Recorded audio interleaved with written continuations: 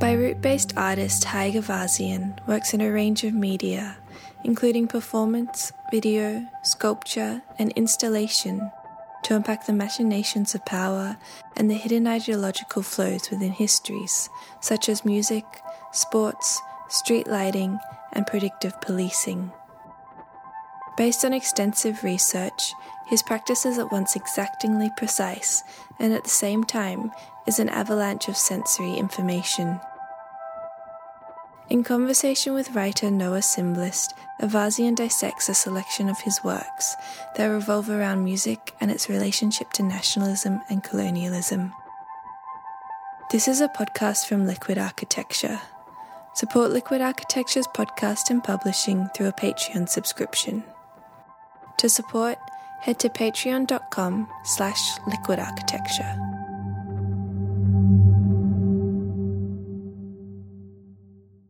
I wonder if you can start us off with a project that's really clearly connected to sound, which is I'm Sick, but I Am Alive. Yeah, the project starts with a figure, a musician whose kind of significance I had no real sense of. So I came across this musician many years ago at a HMV at the time. So it was a while ago. And I recognize his name as being Armenian, and yet he was an oud player. And his title, Oudi, so oud master, was in Turkish. So yeah, he was referred to on the cover as Udi Hrant. And so I was intrigued because I had never really sort of connected the oud to Armenian music per se. My experience of Armenian music, and I always had like a conflicted relationship with it, was that it was folkloric music that referred to like clearly kind of folkloric Armenian motifs, mainly like rural life, agriculture, life on plantation. But then the music always sounded like it came from a conservatoire or something. Like it always, the voices were always like very heady voices. It was very operatic always. So it just sounded weird to me. And so when I listened to this Udi Hrant album, it was mainly in Turkish actually, and it was just like makam, Turkish makam, so solos on oud. And then I was just kind of like skipping through to decide if I was going to purchase the CD or not. And then I got to the last track, which was also starts off in Turkish. And then at some point, he sort of addresses the recorder, and the recorder was one of his students. And he says he dedicates it in Armenian, dedicates the song to him, and continues to sing in Armenian, but with the same kind of undulations and intonations. And to me, that sounded much more kind of familiar. It wasn't awkward anymore. So that was like, many years ago. And then many years later, I was invited to Istanbul for a residency and thought I would kind of look into this guy. And so basically what my ear had sort of detected, what wasn't sitting quite right in my ear was this kind of transformation that happened at the early 20th century, where at different moments, the Middle Eastern musics turned towards the West and basically decided to modernize. And the way in which they did that for the most part was to adopt notation, Western notation systems. There were other notation systems that were functioning at the time, but they were mainly to keep records of things and not to play from. The way that music was taught and transmitted was through repetition, through master-student kind of relationship. And so what happens in this process, and it happens with the different kind of populations of the Ottoman Empire at different times and in different ways, is that music is actually distorted. Things are kind of rounded off. Instruments are standardized. The kind of modes that each nation, now identifying as a nation separate from the Ottoman Empire, starts to identify their national kind of identity through these selections of modes. So the Arabs take some of the modes, the Greeks take some of the modes, the Turks take some of the modes, etc. They all introduce Western notation. They all also identify their national instruments. There's a kind of campaign. There's an understanding of the importance of radio and nation building. So this idea of building a nation around collective listening to sounds that become familiar to us as our own. And so all of the stuff that I was hearing and that was being kind of identified as Armenian folkloric music was in fact this distorted version, that they were truly these old sort of folkloric pieces of music, but they had gone through these transformations and they were actually being taught in conservatoire, and they were being taught with these Western values of what makes melody melodious. So in the case of the Armenians in particular, some of the instruments were distorted enough to kind of do away with the quarter notes and to kind of round off the notes. And so for me, it was a point of interest because, it becomes this sonic kind of way to sort of feel, I guess, what these historical facts that we know otherwise as historical facts, what do they sound like? And could this kind of violence be felt in music today? Could it be felt in pop music today, for instance? Mm-hmm. But it's interesting that the Armenian designation, because the process that you're talking about of this sort of post-Ottoman Empire beginning of nation building that would exist for Greece or the Arab states or modern Turkey was a process that wasn't afforded to Armenians in terms of nation building explicitly, and that's part of the fraught relationship with Turkey, right? So the Armenian position seems slightly different. I mean, it's different in that, they weren't afforded a nation state with clear borders, but it was a strong nationalist movement, just as was the case with the Kurds, for instance, or other minorities as well. So there was this kind of transition from being like an Ottoman subject to some kind of self-awareness of, a national specificity, and that specificity had to do with language. It very much had to do with music. It had to do with food. I mean, there's a similar kind of disentanglement that happens with food, that you can have very similar dishes or the same dish, in fact, being named differently and claimed differently by different nations that were, that were making the same stuff. And music is certainly a similar kind of situation where, and this is why the distortions were also necessary. So some of these, for instance, field songs might have been shared by various populations. When they get reclaimed by each respective nation, that requires distortion in terms of how it's notated and how it's kind of undulated, but also some of the language.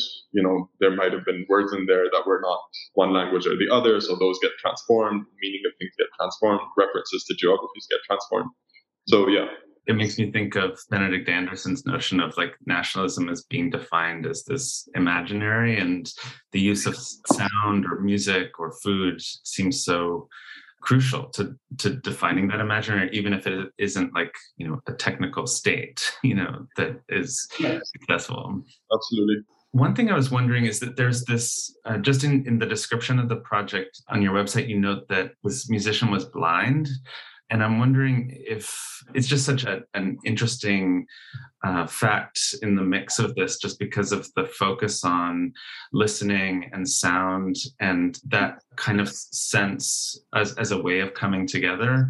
And you're making a project that is primarily sort of visual and spatial. So I wonder how you were thinking about the space that exists between these various senses with this project. Yeah. I mean, the detail is also important in terms of narratively, because, so he plays in the kind of cafe or cabaret scene in Istanbul, and he gathers some kind of following, and some of those followers happen to be influential, kind of rich people. And so they offer to try and cure his blindness. So they send him off to places to try and get treatment for his blindness. And that's the kind of primary way or reason for which he travels. And that's the way in which he sort of ends up spreading music. So there's a whole sort of New York, then California school of Armenian oud players who still refer to the Ottoman Empire as the old country. And that lineage is still kind of ongoing today. So it's important in that way as well.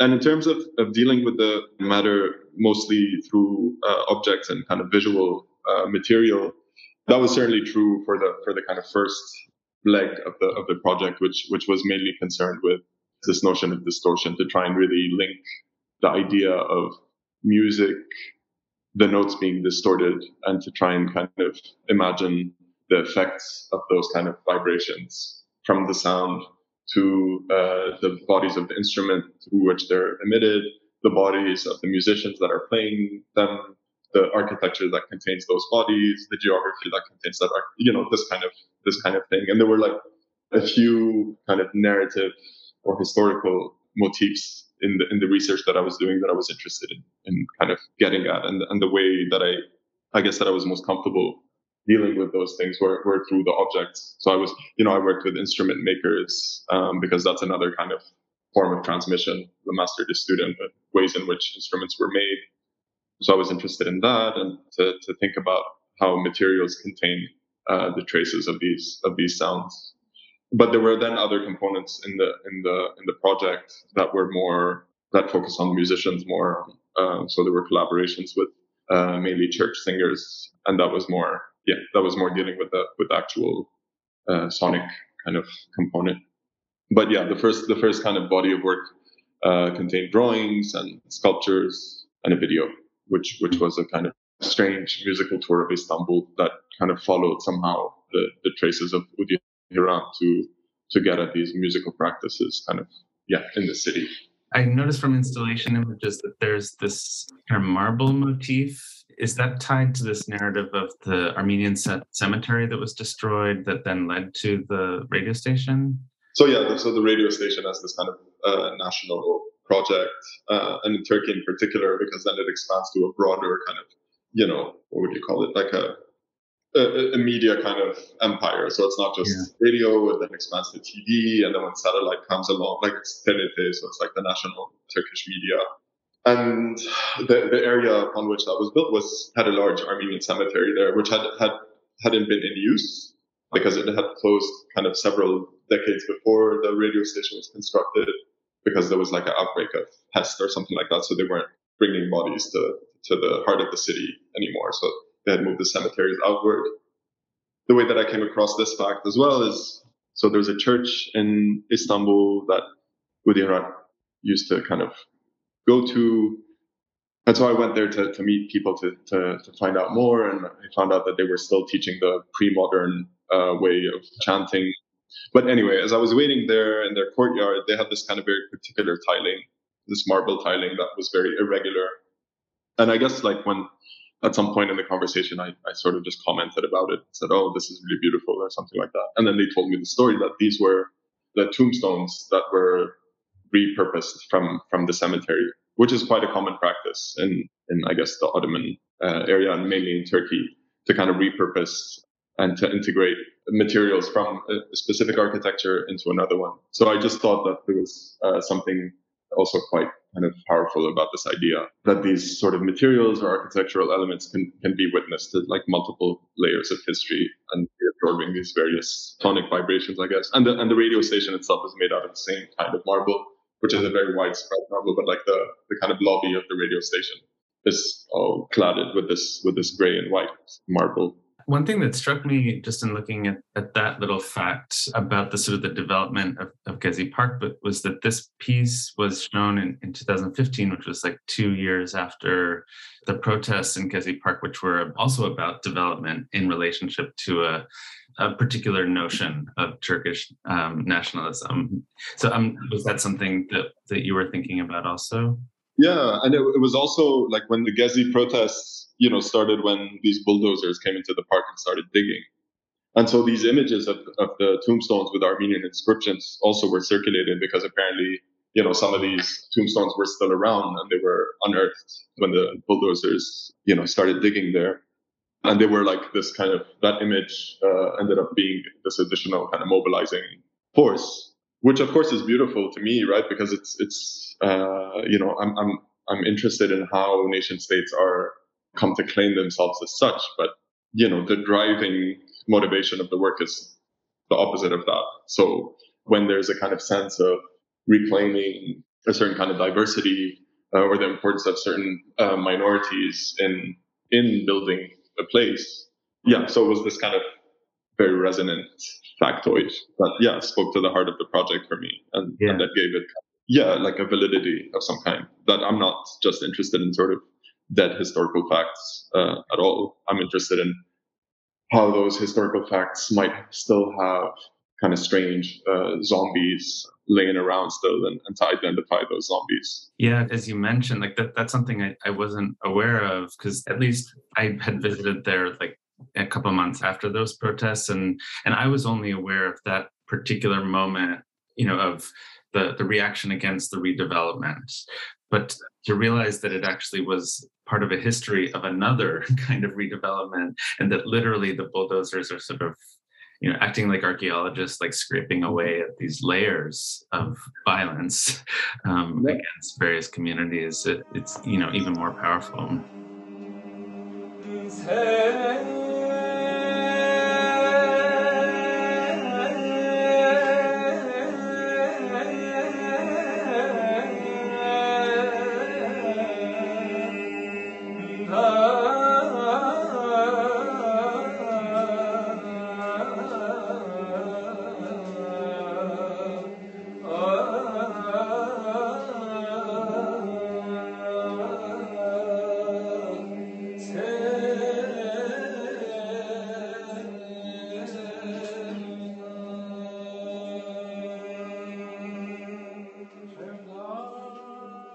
So you mentioned this other work, the choral works, and there's this one, Wavy is to See Mama.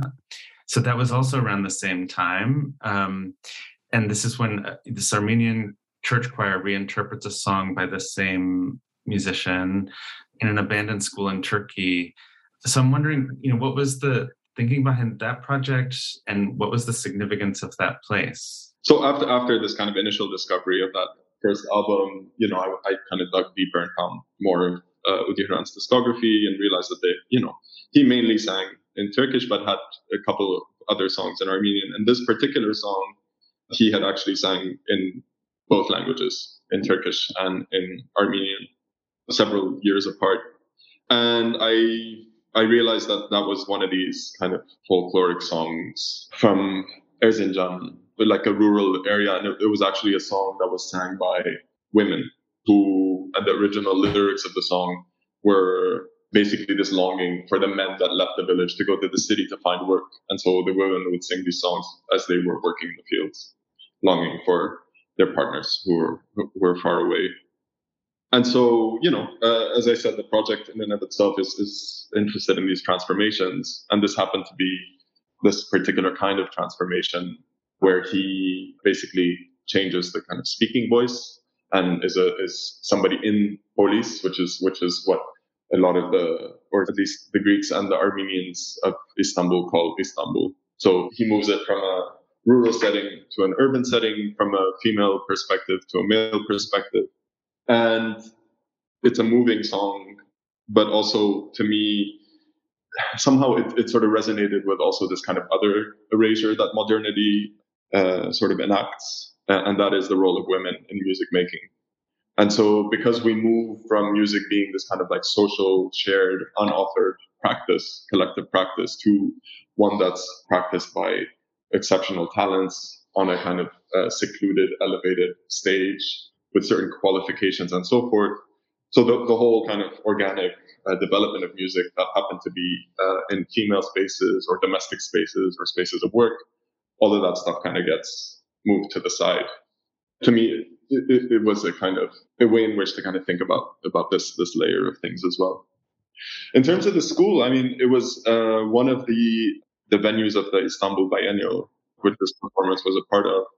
But it was in this Greek school that has been repurposed as an exhibition space.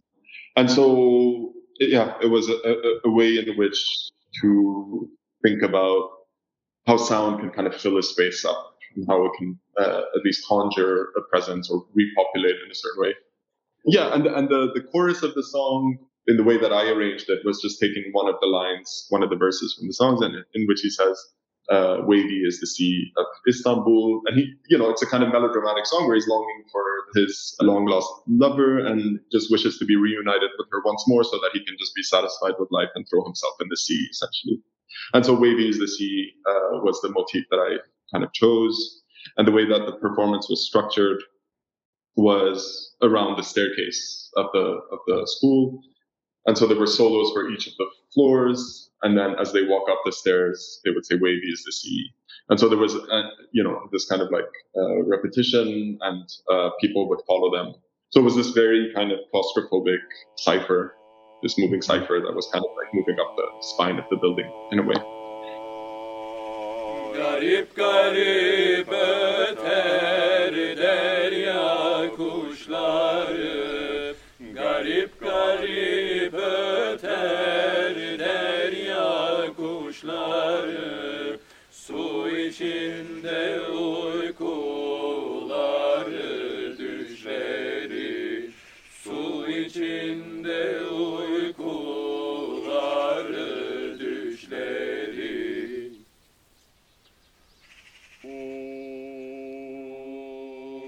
And then there's this other piece, To Be Human, O Mountain, from a few years later, where there's also using a choir, but this time it's a more rural location in Turkey. Is that right?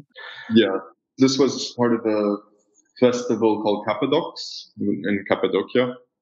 And so Cappadocia is this incredible cinematic space where there's incredible rock formations. It's a volcanic kind of area. So you have these kind of mushroom-like rocks. And anyway, so the festival was held there. And when I was doing site visits there, I came across this church, a Byzantine church, which had been transformed into a prison in the 50s. And it was one of the first prisons, I was told, to have a political prisoner wing. And so I met somebody who had spent a few years there, this guy Mukremin Tokmak, who's a sort of larger than life, like super, interesting, friendly, lovely person. And so after it was kind of disused as a church, it briefly was like a potato storage, and then it was used as a prison. And at the time, I was still thinking about this project, but I had really gotten into the figure of the ethnomusicologist as this kind of tricky character that was kind of like a quintessential figure in preserving, but it was also kind of like a cop or something. A figure who really embodied the contradictions of modernity. So it's like the very thing that modernity is instrumental in kind of erasing, eradicating. It also makes it a point to like celebrate itself as the preserver of this very thing. So you kill a practice that is alive and lively, you endanger it, and then you give importance to the kind of the necessity to preserve it. And I was also reading about the ethnomusicologist in the US, actually, after, in the kind of post-slavery era. So there was a similar kind of anxiety with authentic culture being eradicated, because there was a realization that African American music was American music. And the main site of the production of that music were the fields. Because the Black population was no longer constrained to the field, there was a kind of anxiety that if we collect or preserve music, where would we go? This is where the kind of the figure of the policeman and the ethnomusicologist kind of collide, because they end up both looking for the same stereotype, which is to say the runaway. And then in terms of the ethnomusicologist, this belief that the authentic blues were sung by people who were on the run, who were living a rough life. So they were also typecasting the people that they would encounter and ask them to sing authentic blues to them. But it was also this parallel in terms of this church that I came across, and the history of ethnomusicology in the United States, being that you go from the field, so a site of plantation, a site of agriculture, to churches. They end up going to churches to collect music, but then also they end up going to prisons, because that's the systemic transformation from plantation to prison, right? And so I found that this church kind of contained all three of these sites, as a potato storage, as a church in and of itself, and as a prison. And so not to say that, those histories are the same, or that, the kind of dispossession was at the same level, but it was a way to kind of, address the parallels. The kind of unevenness of modernity had similar motifs in very diverse geographies. And so I asked Mukremin what if they sang songs when he was in prison. And he said, of course we did. And he sang one of his favorite ones to me. And then that sort of took me on a whole research trip into music, into prison songs in modern day Turkey. And so, I compiled a bunch with help, of course. And then I took from those songs things that refer to natural motifs, things that refer to rocks or birds or water or trees. And then I took just those lines and did kind of these medleys.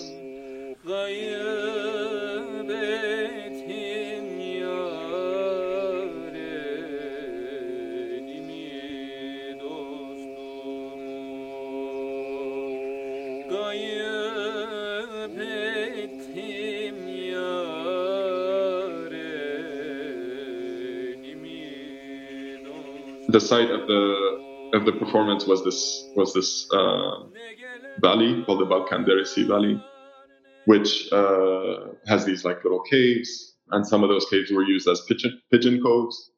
A lot of them were used as potato and lemon storage. And a lot of them were also used for monks to meditate. So again, there was these kind of parallels. And so I chose a potato storage, the Pigeon Coves, and then one site that was just in front of a mountain, and distributed the kind of lines of the songs accordingly, so that in each site they were sort of addressing this place, or they were serenading this place. And so the performance was, in 3 parts. It happened once. It was very early in the morning. It was, again, this kind of thing where people would follow the performers from the potato storage to the Pigeon Coves, and then the mountain. And for me, it was a way to address this history, but also address, again, whereas in the previous parts of the project, I was interested in how the architecture might contain some of these resonances and therefore be witnesses.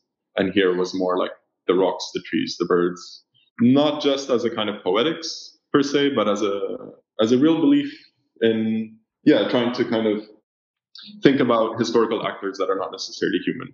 So to kind of decenter the kind of hegemonic figure of the human as historical actor.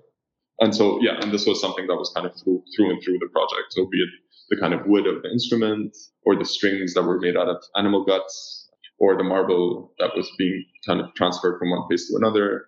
Yeah, I mean, the thing that's interesting about this, the comparison that you were making about these kind of African-American histories of song in relationship to this Turkish context, I guess, could be a transition into thinking about the Renaissance Society project, just because it's an American context and some of the subject matter of the work there had to do with the United States.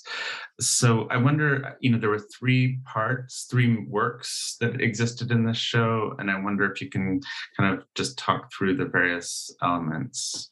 Yeah, there were 3 components. One film that I made in 2019 called Prometheus. Another film that I made that I premiered in the exhibition called All of Your Stars Are But Dust on My Shoes. And then there was a kind of installation component, which I had done a few different iterations of, called 1,440 Sunsets in 24 Hours, which consisted in painting the space dark gray and gridding it in white chalk, distributing stadium lights mounted on photo tripods in the space, then pelting the walls using these magnesium chalk balls, which are these socks that are filled with chalk that mainly, I guess, gymnasts, but also alpinists use to keep their hands dry. All 3 of the components pick up on things that I've been kind of working on in different iterations at different times, but essentially Prometheus is some kind of history of fire. And so it uses fire, again, as a kind of non-human historical driver to actually talk about technicity, the development of technology, fire being the first technology.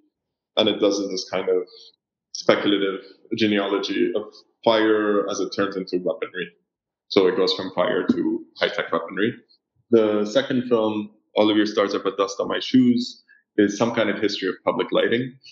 Again, a kind of speculative genealogy of public lighting, mainly thinking of public lighting as the kind of first tool of mass surveillance, as a kind of something that was developed by the police to generalize luminosity, to get rid of darkness. So whereas in the past you would have been required to identify yourself with a lantern that you carry around, the idea then becomes to illuminate the whole city, at the cost of privacy.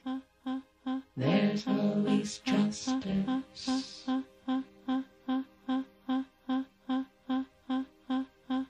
And when justice is gone,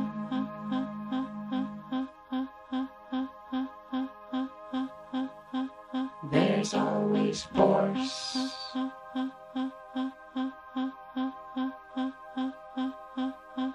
And when force is gone,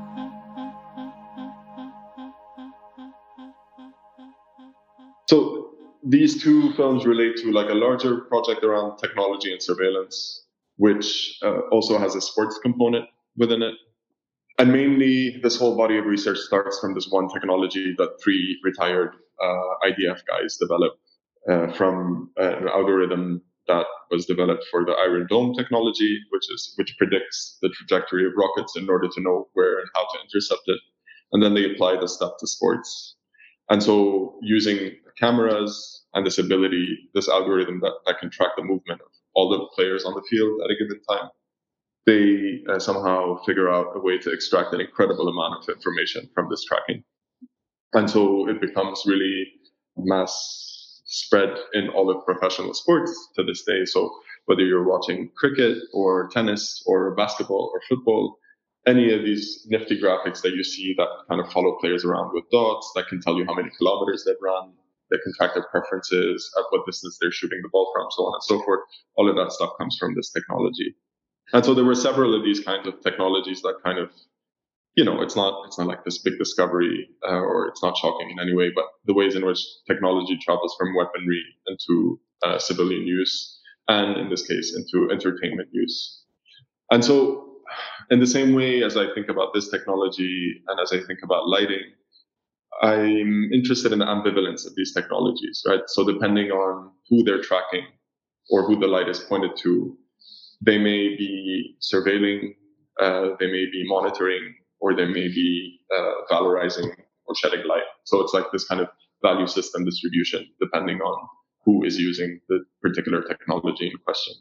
One thing that it makes me think about a little bit is the way that you were talking about modernity in relationship to so this transformation of music or standardization of music, and the way that technology also, sort of superimposes a kind of standardization around a certain set of things, like the grid being even a signifier of that is, a form of control that's often like supposedly at the service of the public. that was part of the Turkish National Project, but also, can be found in American Empire, things like that. I'm curious, like, as you have, because I think you've shown a version of that piece, like the 1440 sunsets per 24 hours in different locations. And I'm wondering, it suggests that there's one element of the grid, for instance, that suggests a kind of universality, that if you place this grid over any national context or legal context, that you can get the same results, whether it's something you're looking for or something you're trying to do. But at the same time, there's going to be some local specificity that would need to, or would push up against that. And I guess I'm wondering, this is an issue that many artists who show globally have to kind of face, is I wonder how you think about how this works in different contexts. So the grid, it's a map too, right? It's like, it's the basis for projection of what geography is, which is universal, but it's also like a technological wireframe. So the way in which I think about it is like that it becomes a kind of a digital replica of the space as skin already. And the other thing that it makes me kind of think of is that it assigns coordinates for anybody who's within this kind of system. So it already kind of registers a certain presence when somebody walks into the space. And so these are like the kinds of things that I think about as I'm kind of dealing with the space. But yeah, as I said regarding these other projects, like modernity is uneven throughout the world, and as you said, it has specificities in various contexts, but it is a kind of overarching project. Mm-hmm. So all of the places that have shown this work have a power grid, for instance, or placed on a map, for instance. Yeah. And there are specificities in the sense that, like, so one of the things that I didn't mention in terms of these overlaps of like techno-legality or techno-legal gaze. So, we talked about the kind of like a military gaze that translates to an entertainment gaze. But another thing that I was looking at, and the way in which it translates in sports, is that it allows for a high level of prediction, like what a player is likely to do, where they're most likely to be effective from. It also kind of revolutionizes the betting world, because you now have all of this data and all of these stats that you can kind of rely on to make your bets. So there's a predictive kind of logic that gets, exponentially exploded with the advent of this stuff. And so another predictive logic that I was looking into was predictive policing or algorithmic policing, which again is reliant on a grid. and using all kinds of data basically predicts the likelihood of a crime happening in a particular place. And this is a way in which a police force in a given city will prioritize patrolling certain areas. This is like really big. It's a highly flawed technology, as you might imagine, but somehow it's becoming the kind of, not to say the norm, but it's more and more widespread in different police forces. The first time I presented this work, a version of this work, was in Paris, which is where public lighting starts. The second time I showed it was in Shanghai, and predictive policing in Shanghai is on some other level. I showed it in Yokohama, so same. There's like, a big focus on predictive policing and developing predictive policing. And Chicago, which is one of the pioneering cities in the U.S. For predictive policing. And the narrative of crime in Chicago has been very present over the last few years. Yeah, and that crime always being geospecific. I was wondering, also just as a kind of transition into another related work, the lecture performance, World, Anti-World, which also dealt with the sort of intersections of sports and surveillance and sort of machine versus human. Just about how you think about the medium of performance in that work as a particular kind of embodied encounter, especially since some of the subject matter is literally about the technocratic impulse to erase the body and replace it with a machine. It seems also just slightly related to this idea of the body of the musician that we were talking about in the very beginning too. Yeah, I guess all the performances that I've done, I get excited about cramming people in a tight space, but there's a certain tension. And I don't mean that in a kind of like art speak tension. I mean like literal people feeling tense, particularly with the lecture performance stuff, because the lecture performance format as well is like so kind of frontal and didactic. Like I think of it as propaganda almost. And so I think you can just sense it in the room, right? Like there's things kind of get tense. I don't know. Some of the times people walk out, but yeah, it does all the things I guess that contemporary art shouldn't do, right? Like it's all about like leaving for interpretation and all of this stuff, and it's not about that. And that's what I like about this particular format. And so yeah, it's very much about kind of trapping people in a space where you even kind of moving or moving around in your seat can be heard, and so it just kind of creates this tension that you can't, or that I don't know how to recreate in other forms. You don't get it in a film. It's live storytelling, and you just get this kind of like live feedback in a way that art doesn't do. You do stuff in your studio and then it's out, and then people come together at an opening, but that's not what I'm talking about. So this kind of like to be able to kind of put the thing out and get instant feedback. Yeah, that's special to me. It's important. I don't want this to sound, sort of essentializing in any way, but just that, a lot of my research had to do a little bit with the post-war generation in Beirut, and like the focus of memory and the notion of the archive and the unreliability of the archive and all of that. And I wonder if, some of the work that you've talked about, it is dealing with histories and sort of whether it's through sites or objects or documents or figures.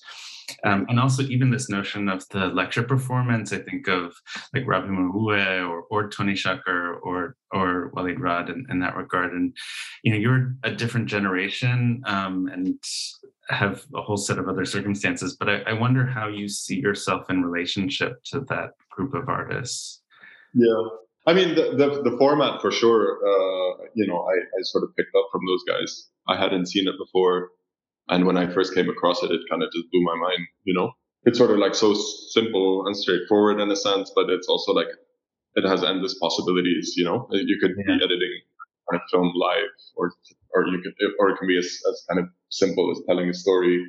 I think anything that I would say in terms of like comparison would necessarily have to be reductive, but I guess the main distinction in a way. It's like those guys, I think, were very suspect of images, right? To the point of like doubting if they exist. I'm very seduced by images, and I try and use as many of them as are in circulation, and proliferate them to the point of like, one is like total restraint or hesitation, and mine is just like full on consumption. Let's go through it and then see what kind of happens on the other side. So I don't differentiate between images in a sense. So it can be an ad, it can be something that somebody shot on a phone, it can be a scientific illustration. I'm not looking for anything trustworthy. I'm not claiming to be trustworthy. I'm very clearly making a series of arguments with images, and I'm trying to make those arguments as kind of punchy as I can, So there's something very, something of like constructing an argument with images. And so I'm not concerned about truth in this way. I'm not trying to counter anybody's truth. I'm not trying to create any truth. I'm stating what I think is important. And that, it goes back to this thing of propaganda that I was talking about before. I don't shy away from that word, not because it's controversial or anything like that, but because, I want my work to be argumentative, and not just in what it says, but in how it says it, how it's put together. And so in terms of like history, I think all of my work has to do with history. The kind of music stuff more clearly, because it has to do with this like particular period that doesn't have a lot of images that circulate around it. But most of my other work uses found footage or repurposed footage or whatever. And history is like, I think of it as like this constant hum, this thing that's kind of underneath everything. So it's not this dead thing that's clearly in the past. It's like, it's right now. It relates to the past and it shapes the future. It's like, it's not this linear kind of world history. It's like this other beast that we're constantly kind of dealing with, wrestling with, placing ourselves within, against, and etc. Because I was also thinking that I think our conception of history and our conception of even images and what they are different today than even like, Yeah, I mean, as I said, like I'm friends with most of those guys. And I've worked with them in different capacities. Yeah. And, I lived outside of Lebanon a lot, so I'm not in this kind of like generational, but sometimes you just feel it. And one of the times I feel it is like these days, where again, there's like this, after the explosion, there's conversations about like representing the catastrophe. How can you represent catastrophe? It's impossible. And so it's like, again, this like impossibility of the image. And I'm like, I don't care for this stuff, man. Like, I don't care. I don't know if that's the question. I don't care about posing an impossible question. Like, it's a question that I know from the start is impossible. If you frame it in this way, then the scale of catastrophe is such that there's no way you can kind of put it in an image. But like, that's also true of capitalism and a lot of other things. So clearly you're not going to like take it in one bite. So there's a million different approaches. And like the way to tell things through art is not necessarily through producing art too, right? It's like, how do we as artists maybe kind of, organize, or like how do art structures like the Beirut Art Center and other institutions come together to like create platforms for other, doesn't have to be through this output necessarily. So I don't know. I think it's, there's. Yeah, because it necessarily, there's some overlaps, but also there's, people change, context change, our senses of our sense in the world change, at the same time. I don't want to take too much more time, but thanks so much again. I really appreciate it. Thank you. I appreciate it.